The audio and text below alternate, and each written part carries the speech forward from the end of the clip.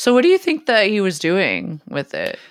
I think there's a couple I've reasons. got a couple ideas about this. Yeah, well, I mean, obviously the name change there right now is because they probably did some polling and realized that the name Facebook is not one that is people are very happy with right now. Yeah, I think I have a feeling there's probably some funny legal stuff too. Where it's like, oh, if we got a new parent company. Because remember when Google did this with Alphabet, right? When the Snowden stuff happened.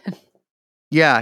Well, if they have to spin off Instagram, all this kind of stuff. Yeah, exactly. Yeah, well, yeah, they might be anticipating that the government might rip out Instagram out of their little hands, little grubby hands. Well, in which case, Zuckerberg talked a lot about, or a little about government control and too high of taxes for innovators during his keynote.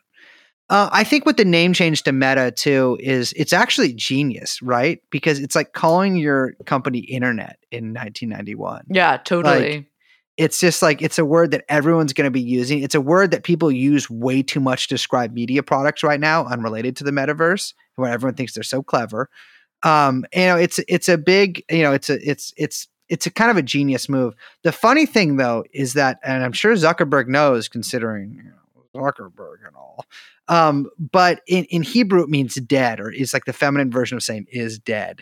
And a lot of Israeli commentators got a kick out of that, but I think that's actually it's crucial to note, and it's true too that they're their symbol right now. I mean, it's a lot better than sort of the blue F of Facebook. It's this. I mean, if you're talking just purely in terms of aesthetically, but it's this infinity symbol, right? And that is not a symbol that imbues a lot of good hope and good cheer and confidence from me, because that is what I see our future as, right? Like this, not just infinity, meaning like, oh, this future that is infinite and possibilities endless, but I see it as this loop that you can't get out of, that you just go back and forth, back and forth, back and forth. And I think a lot of people have that relationship with technology as it stands right now. And the technology that they're talking about creating, they want to make it so that is, I mean, they're talking about you can scan your house and scan your room and scan your face, and everything can be transported into this digital realm, because they want you in there for as long as possible, because they want you. I mean, at the end of the day, these people want you to be their fucking digital slaves. I mean, and consumers. And that all of this to me is geared towards that, is geared towards a new kind of, sort of screen slavery that they're trying to push on people.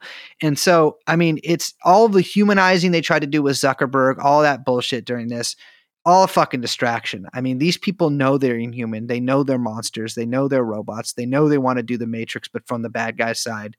And they want to sell you some NFTs while they do it. So for me, metaverse, 2 thumbs down. Jeffrey Epstein.